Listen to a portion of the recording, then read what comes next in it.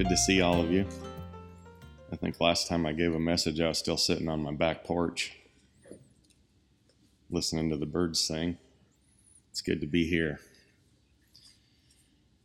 I'm going to spend some time in 1 Samuel this morning. And I just want to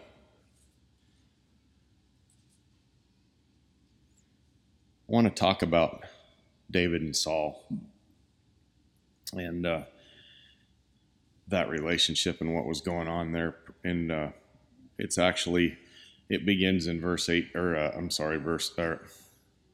in chapter 18. In 17, David went out and killed Goliath and kind of became Israel's hero. And so beginning in 18,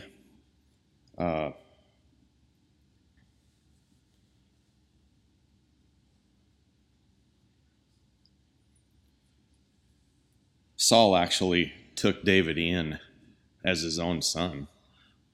And he didn't let David go back home to his family. So he took him in, and Jonathan and David became very close. Jonathan's, of course, is Saul's son, and they made a covenant. But very, very quickly, in fact, in verse 6, I'll read verse 6 through 9. It happened as they were coming, when David turned from killing the Philistine, that the women came out of all the cities of Israel singing and dancing to meet King Saul, and with tambourines and with joy and with musical instruments. The women sang as they played and said, "Saul has slain his thousands and David his 10,000s." Then Saul became very angry, for this saying displeased him, and he said, "They have ascribed to David 10,000s, but to me they have ascribed thousands. Now what more can he have but the kingdom?" So, there's instantly, he's angry and there's jealousy going on right away. And the story goes on.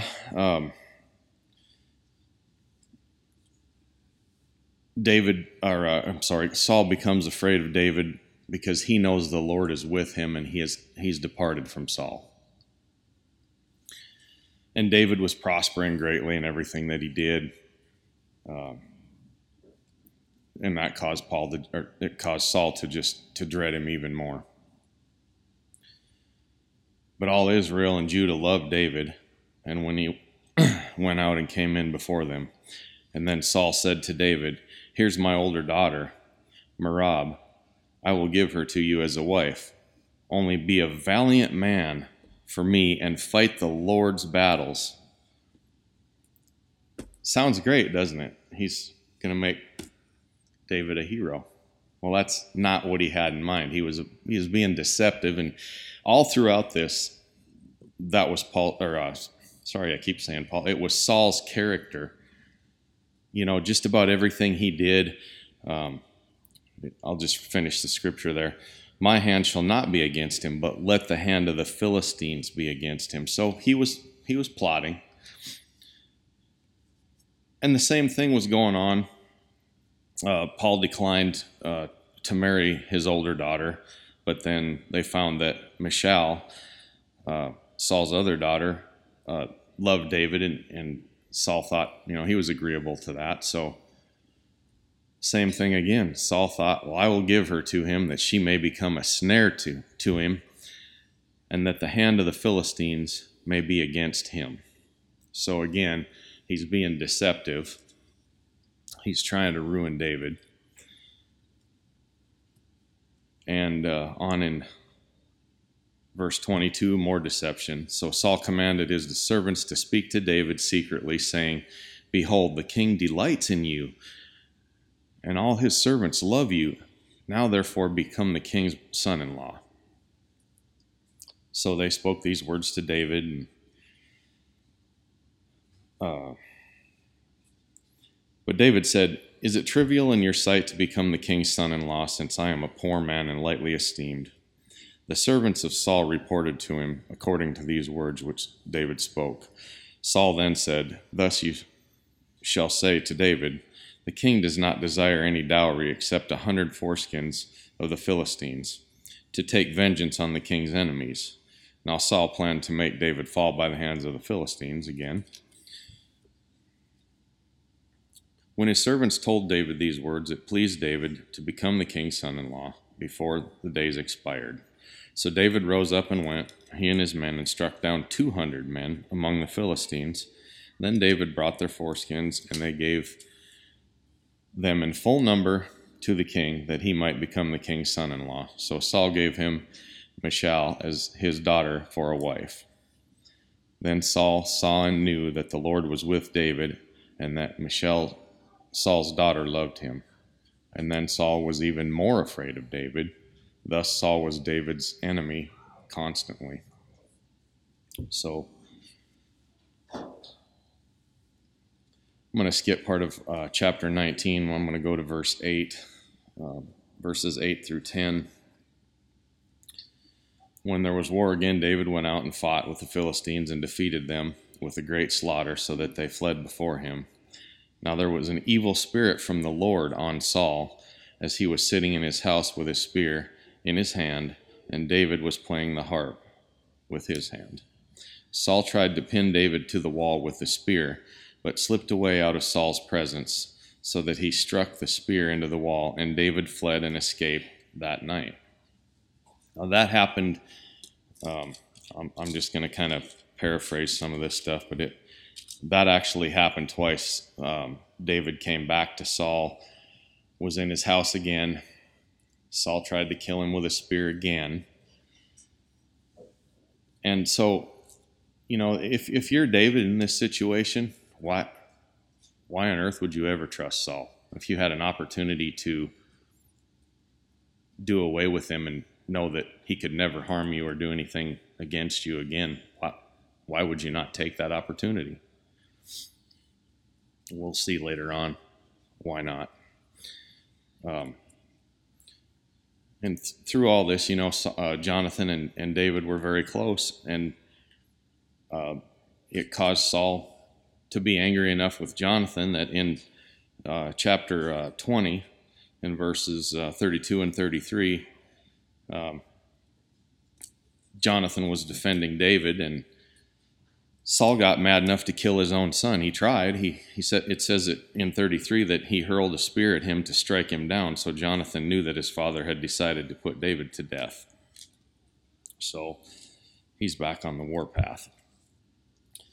And down through, chapters 21, 22, 23, David's just on the run. I mean, he's running all over the country, hiding in caves. Saul's chasing him, seeking his life, trying to murder him. And so we get over to chapter 24, and this is really the point that I wanted to make in this sermon. That is what David's attitude is. After all this, I don't know how much time has elapsed between the beginning of 18 and 24 here, where they finally meet up and David has an opportunity to kill Saul. But I'm sure it's quite some time with all the events that went on. I'll start in verse 1 and go through verse 20. Now when Paul returned from pursuing the Philistines, he was told, saying, "Behold, David is in the wilderness of En-gedi." Then Saul took 3,000 men from all Israel and went to seek David and his men in front of the rocks of the wild goats. He came to the sheepfolds on the way, where there was a cave, and Saul went in to relieve himself. Now David and his men were sitting in the inner recesses of the cave. The men of David said to him, Behold, this is the day which the Lord has said to you, Behold, I am about to give your enemy into your hand, and you shall do to him as it seems good to you. So God gave David a choice. He didn't instruct him not to kill Saul or not to harm him or anything else. He gave him a choice. But remember, choices have consequences too. Then David arose and cut off the edge of Saul's robe secretly. It came about afterward that David's conscience bothered him because he'd cut off the edge of Saul's robe. That should tell you something about his character. He's been running from this guy. He's been trying to kill him for however long, and now he feels guilty because he just cut the edge of his robe. Wow. So he said to his men, Far be it from me, because of the Lord, that I should do this thing to my Lord, meaning Saul, the Lord's anointed, to stretch out my hand against him, since he is the Lord's anointed. David persuaded his men with these words and did not allow them to rise up against Saul. And Saul rose, left the cave, and went on his way. Now afterward David arose and went out of the cave and called after Saul, saying, My lord the king. And when Saul looked behind him, David bowed with his face to the ground and prostrated himself. David said to Saul, Why do you listen to the words of men, saying, Behold, David seeks to harm you? Behold, this day your eyes have seen that the Lord had given you today into my hand in the cave, and some said to kill you. But my eye had pity on you, and I said, I will not stretch out my hand against the Lord, for he is the Lord's anointed.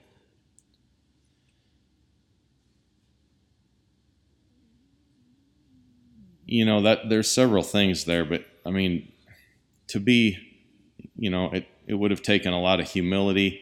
But the first thing is trusting the Lord. I mean, this was an amazing trial to me.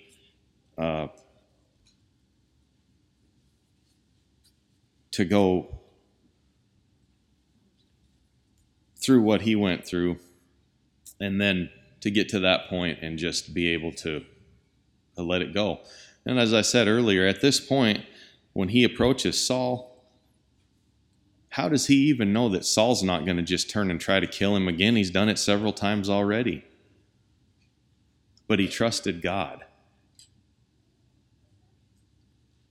And he was so trusting and so humble that he was able to let all this go and do what he felt God wanted him to do. A little bit further down it says, And may the Lord judge between you and me, and may the Lord avenge me on you, but my hand shall not be against you. That's David. As the proverb of the ancients says, Out of the wicked comes forth wickedness, but my hand shall not be against you. After whom has the king of Israel come out? Whom are you pursuing? A dead dog? A single flea? The Lord therefore judge and decide between you and me. And may he see and plead my cause and deliver me from your hand. So he was just able to just give it all, everything over to the Lord and let him handle it. And that's, it doesn't have to be a person. It can be your circumstances. It can be anything in your life that's causing a great trial. We have to get to that point where no matter what it is or who it is, we can just do what we're supposed to do by God and let the chips fall where they may, but we're going to let God handle it for us. Amen.